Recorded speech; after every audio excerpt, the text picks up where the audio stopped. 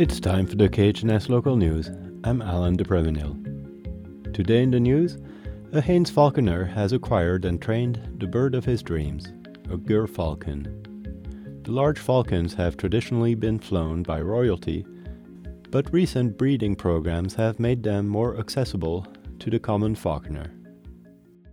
Mario Benassi has had a lifelong passion for birds of prey. I can remember the very first time I thought about being a falconer. I saw a guy. I never saw the guy. I saw his hawk tied on a perch in the backyard. I would go sneak and look, and I wasn't even supposed to go down the alley. I was only 4 years old. From that moment, Benassi became obsessed. As soon as he could read, he ordered books from the library about falconry. At age 11, he started an apprenticeship with a master falconer. By the time I was 13, I got my first bird, and I got a red-tailed hawk, and oh my gosh, what an amazing adventure that was, and how much fun I had with that bird. I began to catch game with it right away, and then it was really hard because I was in school, and it would be a beautiful day in the fall. I'd be looking out the window going, oh my gosh, what am I doing in this school? I have a hawk waiting at home for me. At other times, the bird benefited Benassi's studies. But I always managed to get an A on any science project because I would bring my hawk to school and give a talk about it. As an adult, Benassi continues to bring birds into schools. He leads a program at the Haines School called Chilkat Forest Investigators, where he teaches a few students about falconry and the natural world. I don't know. I know there's an egg in there because it is a female. This year, he visits with a special bird named Miriam. She's a gerfalcon.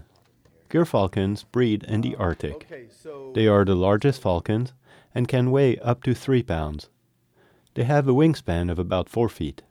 They have a powerful beak and are more closely related to parrots than to hawks. Benassi says in medieval Europe, only kings were allowed to hunt with them. Benassi consulted with his students to name her. They chose Miriam, Queen of Hearts. The heart refers to the patterns her feathers form on her chest.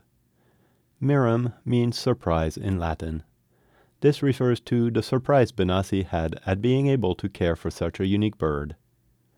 Miriam had been in captivity for a few years before she came to him. The first year that she was trapped, she was successful as a trained falconry bird. And then the guy, for some reason, his circumstances didn't allow him to keep her. And he transferred her to a captive breeding program. And she was in the captive breeding program for almost 4 years. She didn't like any of the males that were presented to her. Because she wasn't contributing to the breeding program, her owners sought someone else to care for her. When Benassi heard this, he went to Anchorage to pick her up. He and Miriam drove back together earlier this winter. Miriam wore a hood during the trip. Benassi says it is important to cover a falcon's eyes during transport. Otherwise, they might see something that startles them and could injure themselves in the car. Miriam now lives in a new house called a mews. It's about the size of a small woodshed with bars on the windows and a perch. It has to be small enough to prevent her from picking up speed when flying, so she doesn't injure herself. Benassi is now training her to fly and hunt with him. He goes out with her and lets her fly away, but she is tied to a leash.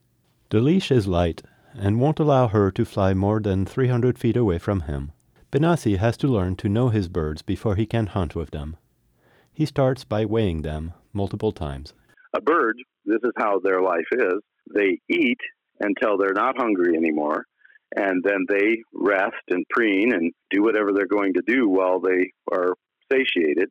And then once they become hungry again, their weight falls into the hunting weight. And so as a falconer, this is what you're looking for, is you're looking for that hunting weight. Then it wants to go out and catch game. Obviously, if the hawk is not in that weight class, then when you release it, it may just as well go out and take a bath and sit and sun itself as hunt. The hunt is teamwork for human and bird. Take the bird to the hunting ground. Falcons do not like the forest, and they don't venture down into the trees. It's just not their domain. And so you need open ground to fly a falcon. Of course, a falcon is going to go up a couple thousand feet if it's trained well and wait, and then you push and hopefully flush a duck or a goose.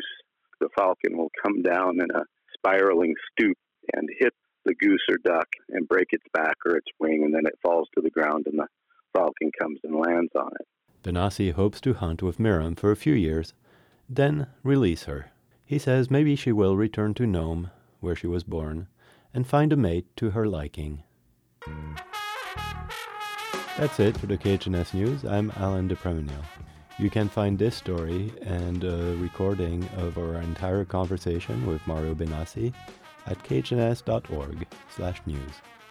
This is KHNS, Haines, Skagway, and Klukwan at 102.3, and translator K220BK, Skagway, Alaska at 91.9.